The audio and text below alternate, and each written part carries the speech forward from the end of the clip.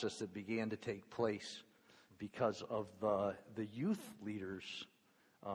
We always talk about the pastors and people like that, but the youth leaders here at First Baptist that encouraged me and they just kept inviting me along, right? I said no a lot. But they would say, hey, I want to invite you again. I want to invite you again. And eventually, the Lord got a hold of my heart and life, and then I became a pastor in Allegan. It's always strange to me. I was pastoring a church, Allegan Bible Church, just a few miles down the road from here. But I was in Pastor Turner's office all the time asking him questions about how I'm supposed to be doing this thing, right? He gave me some great advice to help me along the way. I could have gone to the pastor on the other side of town, my dad, and asked for his help. But who wants to go to their dad and ask for help, right? So I come over here and bug Pastor Turner. And then Pastor Carlson, when he began pastoring here, he taught me a very important lesson about taking time with people, right? Just that man will sit with you forever and listen to you talk. And so having time for people, I learned a great lesson from him in spending time with people. So grateful for the preparation and the soul care that I received from First Baptist Church, even from people who had no idea that that's what they were doing. We're going to be in Luke chapter 12. Luke chapter 12, 35 through 48. And how I arrived at this passage for this morning is really quite simple. I'm going through Luke with my church, and Nathan said, hey, these are some things that I would like you to talk about. And I preached this sermon last week, and I got done, and Tracy goes, I think you covered what Nathan asked you to talk about. So I'm just gonna preach this again. This is good for me because now I just have to continue in Scripture where I'm at, and that is always better. It's always better to continue where the Lord has been growing you than to jump around, right? It doesn't help us out nearly as much. So Luke chapter 12, the Lord Jesus Christ he's doing a lot of teaching. He's doing a lot of teaching. He's doing a lot of defending of the faith. He's doing a lot of correcting what people think and what they say. And that's where we arrive in Luke 12, verse 35. And he begins a new conversation here. He says, stay dressed for action and keep your lamps burning. Be like men who are waiting for their master to come home from the wedding feast, so that they may open the door to him at once when he comes and knocks. Blessed are those servants whom the master finds awake when he comes. Truly, I say to you, he will dress himself for service and have them recline at table, and he will come and serve them. If he comes in the second watch or in the third and finds them awake, blessed are those servants. But know this, that if the master of the house had known at what hour the thief was coming, he would not have left his house to be broken into. You also must be ready, for the Son of Man is coming at an hour you do not expect. Peter said, Lord, are you telling this parable for us or for all? And the Lord said, who then is the faithful and wise manager whom his master will set over his household to give them their portion of food at the proper time? Blessed is that servant whom his master will find so doing when he comes. Truly, I say to you, he will set him over all his possessions. But if that servant says to himself, my master is delayed in coming, and begins to beat the male and female servants and to eat and drink and get drunk, the master of that servant will come on a day when he does not expect him, and at an hour when he does not know, and he will cut him in pieces and put him with the unfaithful. And that servant who knew his master's will but did not get ready or act according to his will receive a severe beating. But the one who did not know and did what deserved a beating will receive a light beating. Everyone to whom much was given, of him much will be required, and from him to whom they entrusted much, they will demand more. Dear Lord and Heavenly Father, as we seek to understand your word this morning, as we dig into it a little bit, I pray that your Spirit would come upon our hearts, that it would encourage us, that it would strengthen us, that it would convict us in the areas in which change is necessary. I pray, Lord, that as we leave this place, that we would not leave the same as we came, but we would leave because of obedience to your word and your Spirit, walking in a closer relationship with you. We thank you, and we pray, Lord, that you would be honored and glorified in what takes place here this morning. In Jesus' name, amen. So living ready for Jesus. I have a picture here of obviously a young man who is waiting for a big date, and he's hoping that everything is going to go well. He has his hopefully his suit on and his rose. This reminds me of prom my senior year, right? Prom my senior year of high school. I was not wise enough yet to know Tracy Morgan, and so she was not my date for prom. But I remember getting ready for prom my senior year, and I borrowed a car from my grandfather because he always had really nice cars. And so I borrowed a car from my grandfather, and I washed it and made sure it looked great. And I was down in Colon, Michigan with my grandmother, and I had to drive up here to my parents to introduce my date to my parents. And on the way up here, we got a flat tire. Misery of miseries. My parents didn't want me to have to drive a car with a flat tire, so they were scrambling to clean up one of their cars so that I could take that car for the night. And just the fact that night began badly meant the rest of the night was going to continue to decline, right? That's the way it goes, right? So the rest of the night continued to decline. I went into the restroom about halfway through dinner, and I noticed that there were little yellow spots growing on my face as a result of the stress that I was feeling. And so it ended up being a miserable senior prom night, which probably the Lord wanted it to be a miserable senior prom night because I was a teenage boy with probably not good plans in mind, right? So I was well protected. But we are to be people who are prepared for the coming of our Savior, the Lord Jesus Christ. And we want to talk about what that looks like, right? It's not supposed to be stressful, all right? This is like getting ready for a house party. How many of you throw parties at your house? You throw parties at your house, you invite guests over, they're going to come, right? And when you're getting ready for them to come, you get everything prepared. And you know those nights when things just don't seem to go together the way they're supposed to, and you're hoping that the guests arrive a little bit late because there are a few more details you need to get in order, and it is stressful, terrible time. You're prepared for him to come.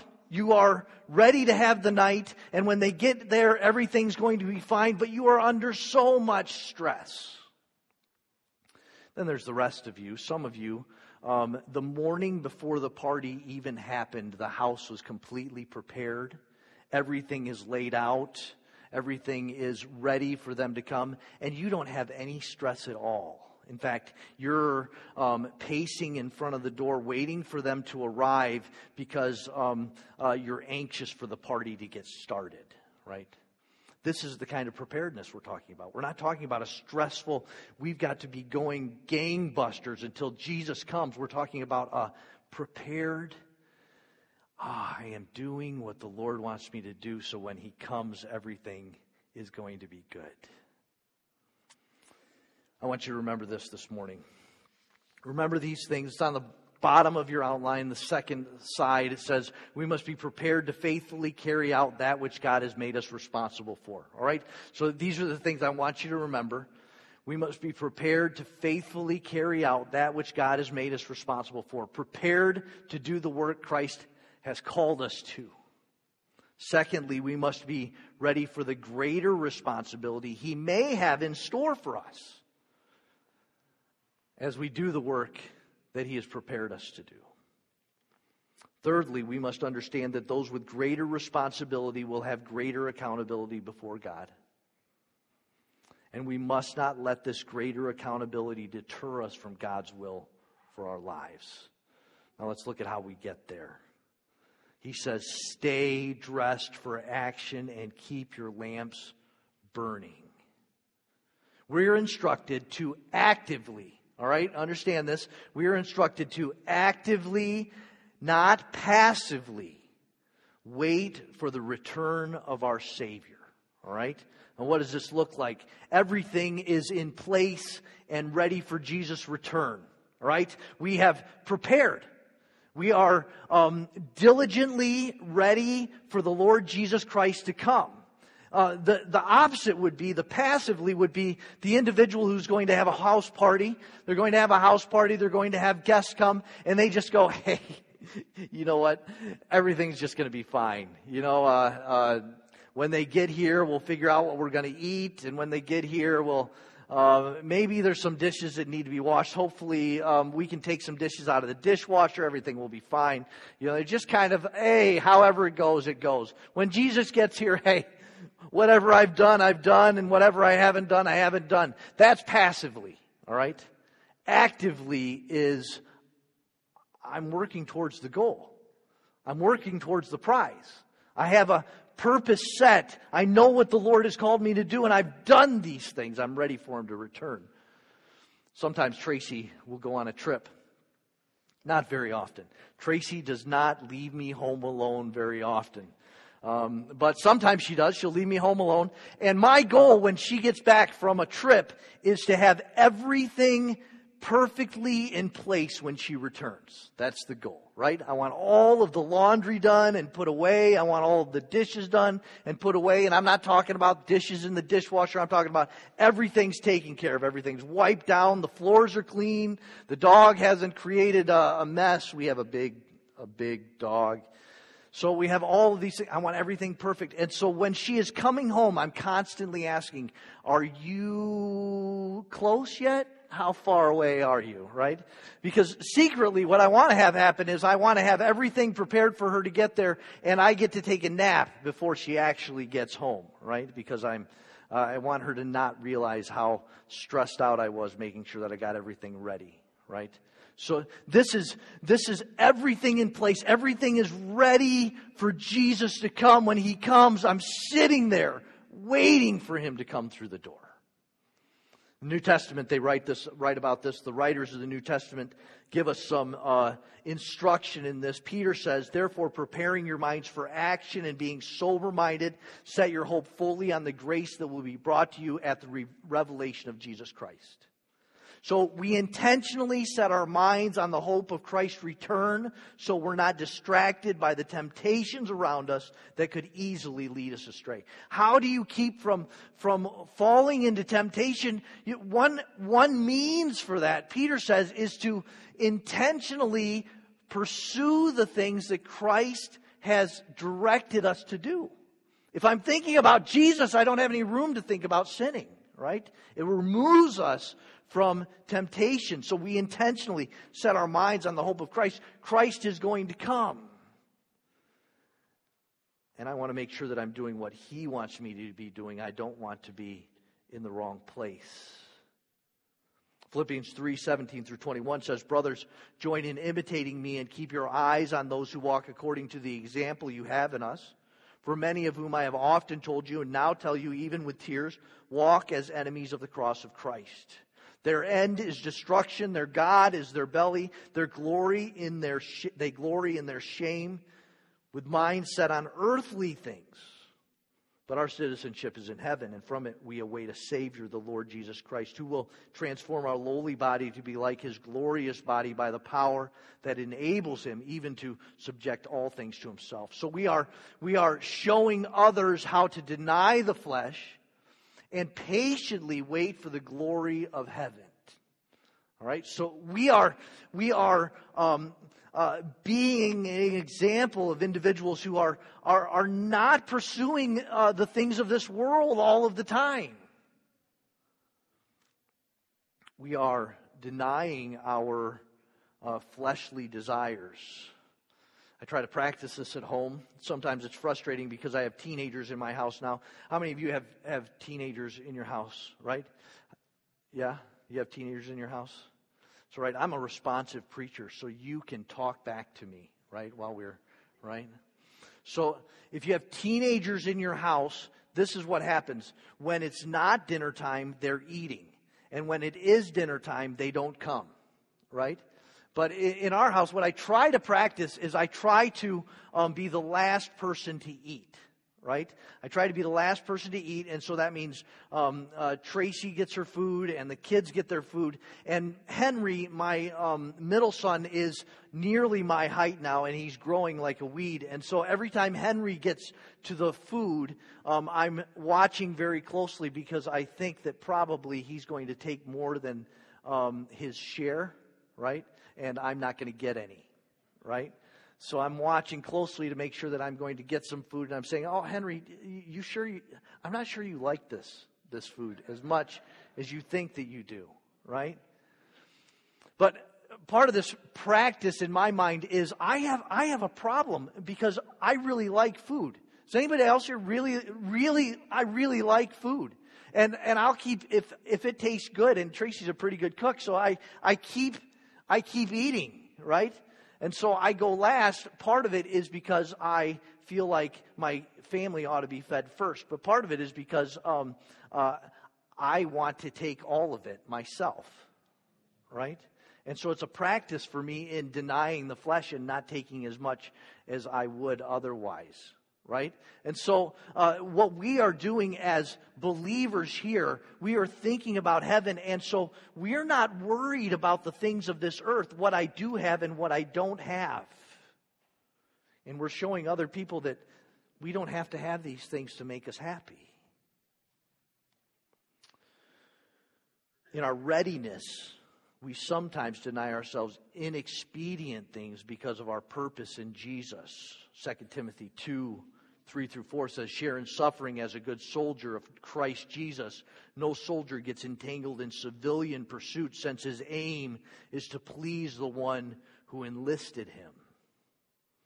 Sometimes we decide not to do things or have things that it's okay for us to do or have because it's not the best thing for the work of Christ in our lives. That's another hard one for me, because I like things. Especially I like cars. We have car lovers here. I know that there are car lovers here because I know some of you have some really cool cars that I wish I had, right?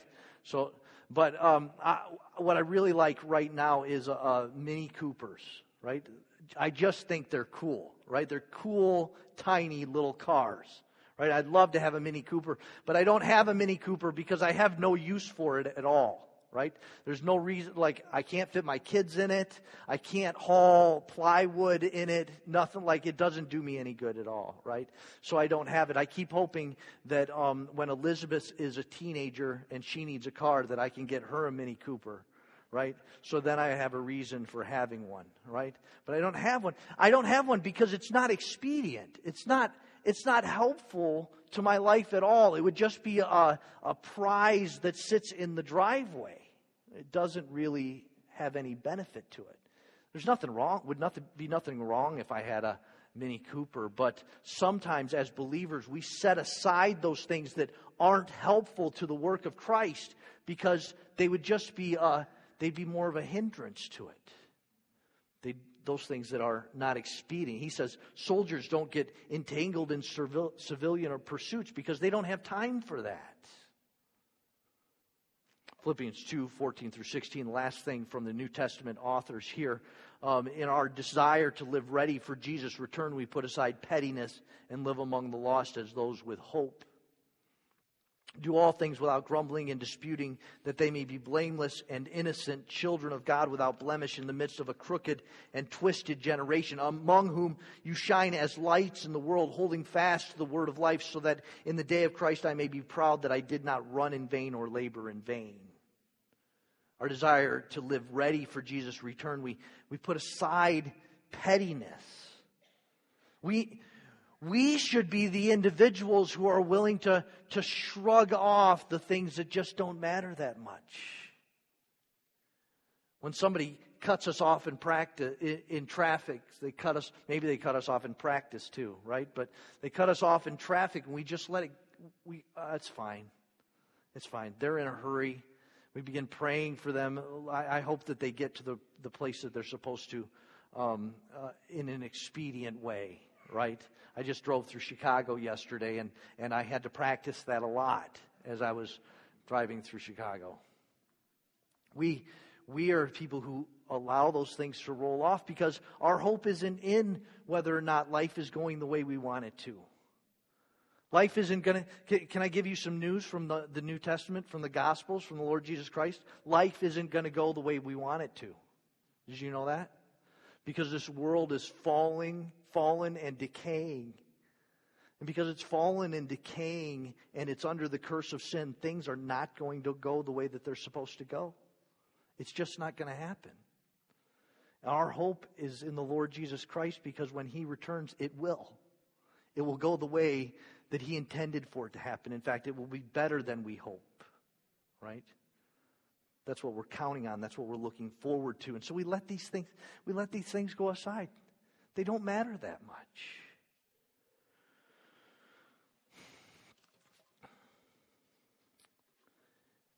Prepared to greet our Savior when He arrives for His church. This is what it looks like. He says, and be like men who are waiting for their master to come home from the wedding feast, so that they may open the door to him at once when he comes and knocks.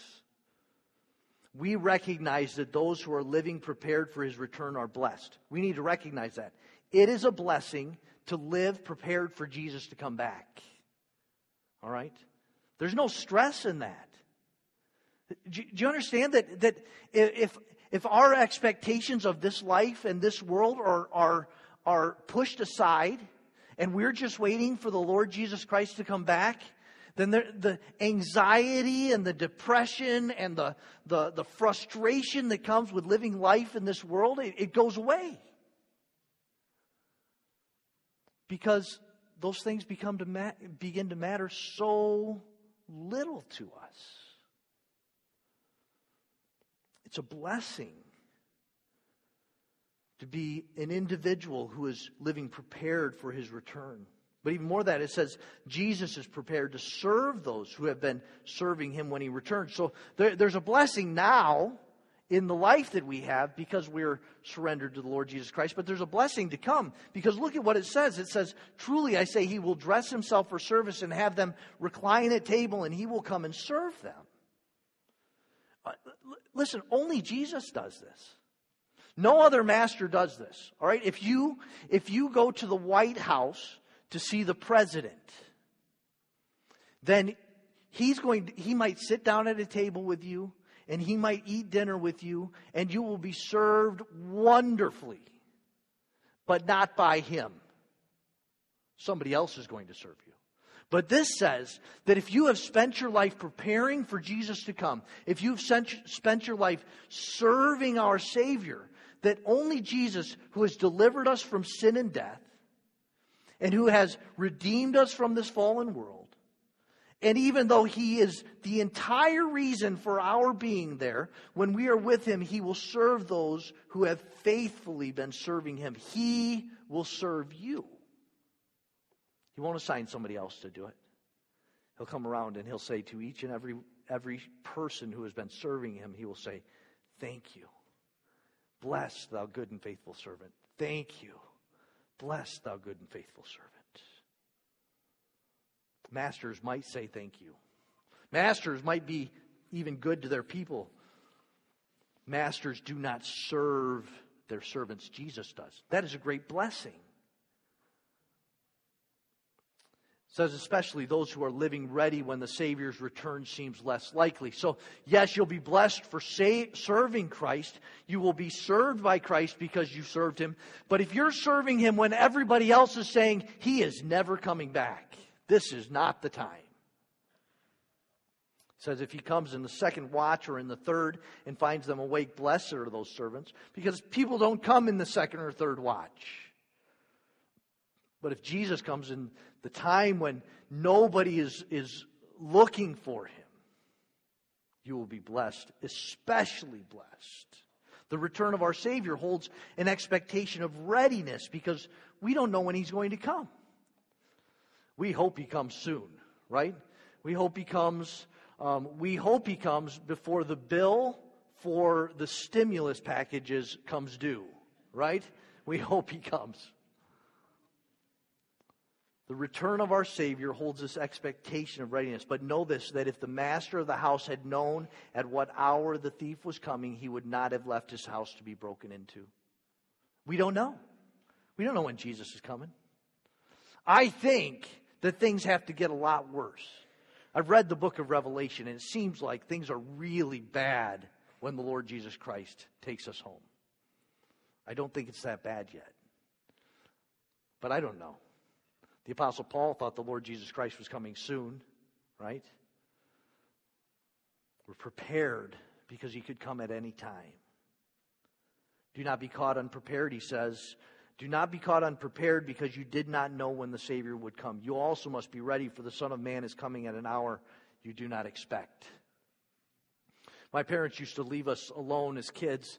5 kids. My parents would leave us 5 kids in the house by ourselves, taking care of things, and they would go get a Coke, right? Today, Tracy and I go on coffee trips.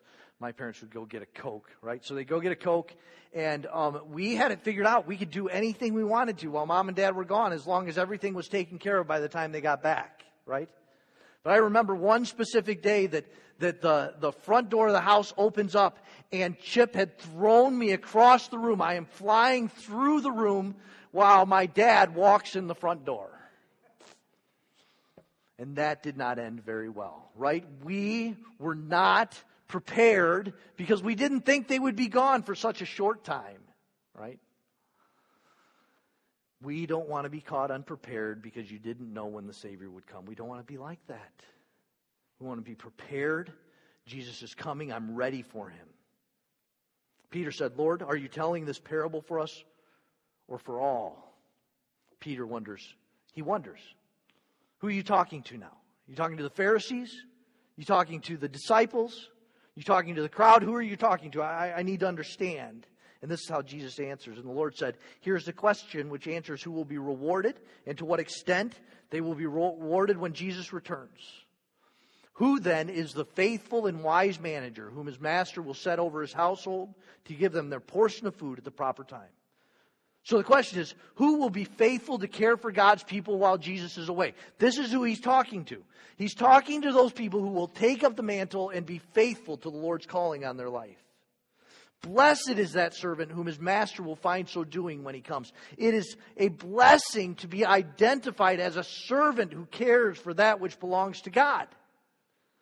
God has positioned each and every one of you as believers to do something for his kingdom. I don't know what that is. I don't know what your role is. I don't know what your giftedness is. I don't know how large it is or how small it is, but God has gifted you to do something. And it is a blessing to have been identified to serve the Lord in that way. Truly, I say to you, he will set him over all of his possessions. God will allow those who have shown themselves faithful to care for what is his. He says, all right, I've given you something to do. You did a good job. I'm going to give you more. I'm going to give you something more to do. Because you can do more. Because I have seen that I can trust you with more. But there's a warning to those servants placed over that which belongs to God. They must not allow a frustration with the Lord's timing to corrupt their thinking. Verse 45, but if that servant says to himself, my master is delayed in coming, right? Don't let a frustration with the Lord's timing. He's not coming fast enough. I'm tired. I don't want to do this anymore. And so they, frustrated with the Lord, what do? This kind of thinking leads them to the mistreatment of God's people as they had become lords themselves. Sometimes the Lord doesn't work fast enough. Sometimes the Lord doesn't accomplish the task we want him to accomplish fast enough. And so we begin getting angry with the people around us. Pastors do this all the time. Pastors get frustrated with the people who are caring for and volunteering in the church because the church isn't growing fast enough. Did you know we do that? Did you know we get frustrated with workers because of that? It's their fault, right? And we forget the Lord's the one doing the work. Did you know that? If a church grows or doesn't grow, God does that. It's his determination. So, as we're doing what the Lord wants us to do, we get frustrated that things aren't turning out the way we want them to. Parents do this too. Especially moms. When kids not doing what mom expected they were going to do with their lives. Go, Going to have a talk with them. Going to have to straighten them out. Going to have to discipline them so that they do what they're supposed to be doing. The Lord's directing their lives. The Lord's caring for them. The Lord's guiding them in the way that they should go. If we're frustrated with the Lord's timing, this thinking will lead to self-indulgent lifestyle. We begin thinking, well, I'm not getting what I want by serving the Lord, so maybe I should get some of the other luxuries that come along with it. This has also happened in the ministry. Pastors have become not servants, but they're powerful, influential leaders. I don't know about you. You should read the New Testament. I don't see any powerful, influential leaders amongst the apostles. They were servants, right? They served Christ. They served the people of God. But this kind of thinking of frustration with God not working fast enough will lead us to a self-indulgent lifestyle. Frustration with the Lord's timing will, if this happens, God will arrive in the life of that servant, and they will, when they least expect it. So this individual is frustrated that the Lord is not doing things the way they want them done.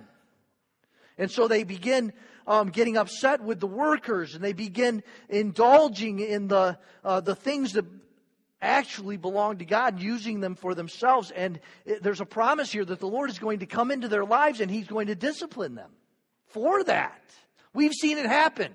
The last 2 years, we've seen the Lord come into the lives of very powerful, influential church leaders and crush them because they began doing these things. It's a promise here, a warning. When God arrives and sees that they've acted as if they are Lord, He will destroy them and put them with those who have misused the opportunities they've been given in Christ. And He will cut him in pieces and put him with the unfaithful.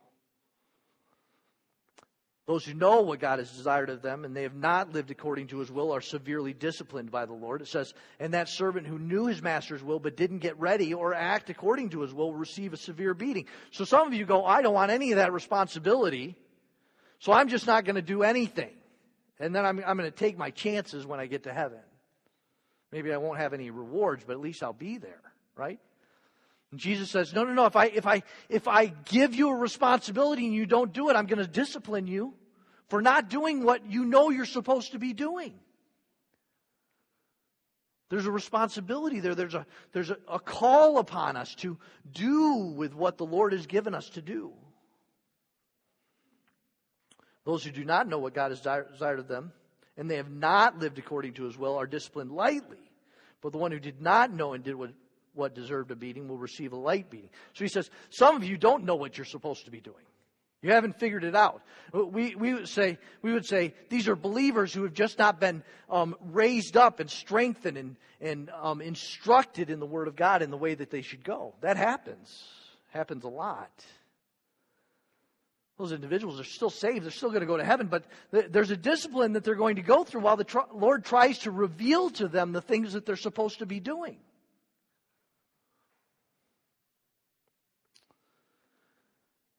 Everyone to whom much was given, to him much will be required.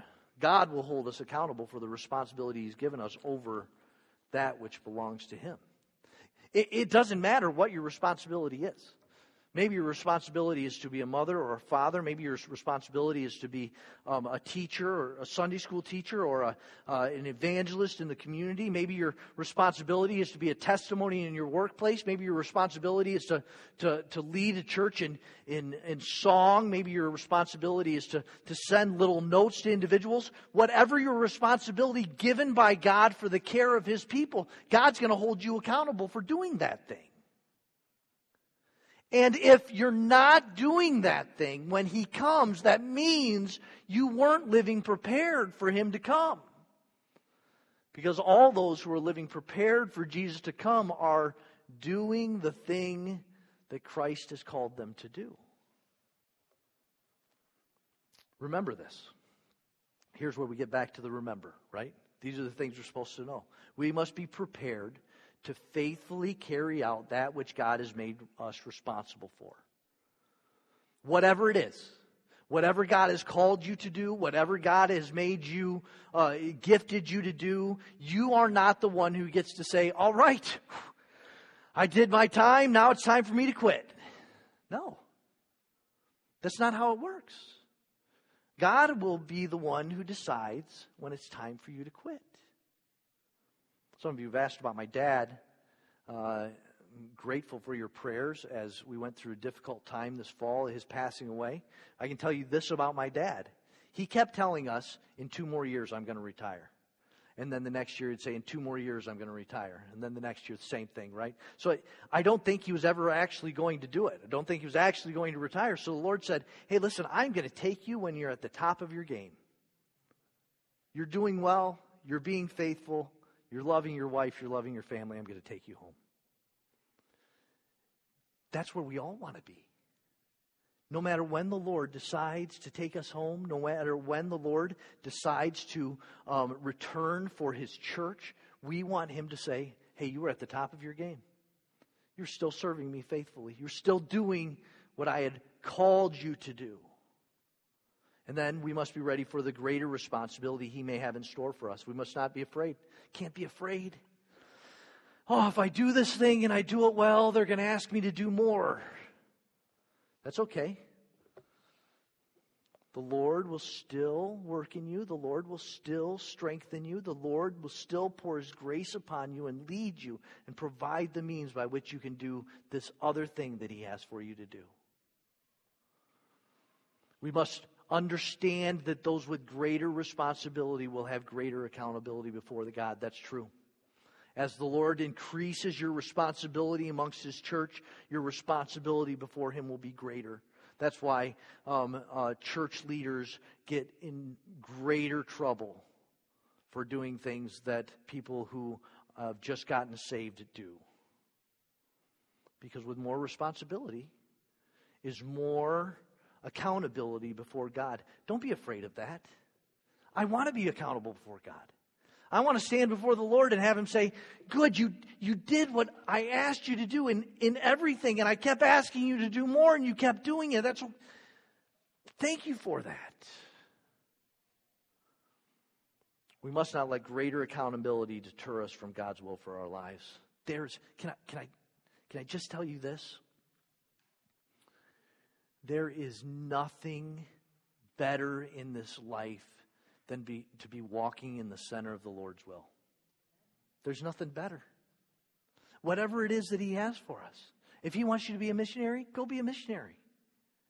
If He wants you to be a pastor, go be a pastor. Do you know it took me 26 years to figure out that the Lord called me to be a pastor? I've been pastoring for a long time. And just in the last year, I looked at Tracy and I said, I think the Lord called me to be a pastor. It's kind of crazy, right? But I was just doing it because I felt like that's what the Lord had for me at the time. Every day, we need to do what the Lord has asked us to do. A friend of mine said to me one time, most important thing anybody ever said to me, happened in a kitchen. He said, what are you going to do with your life? And I said, I am going to change the world for Christ. And he said, just put that aside.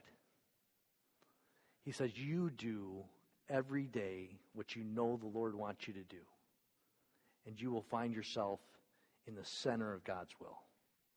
And God will take care of the rest. Be ready for Jesus. Do today what you're supposed to do. And then tomorrow figure out what that is. And then the next day figure out what that is. One day at a time. Let's pray. Dear Lord and Heavenly Father, what a wonderful thing it would be if you came back today. Praise you for that.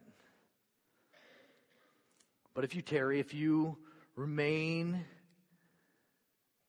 preparing us for your return, if you keep us here serving you, I pray that we would do that we would do it with all our might, with all of our desire, trusting you with the outcomes as we simply do what we know we're supposed to do one day at a time.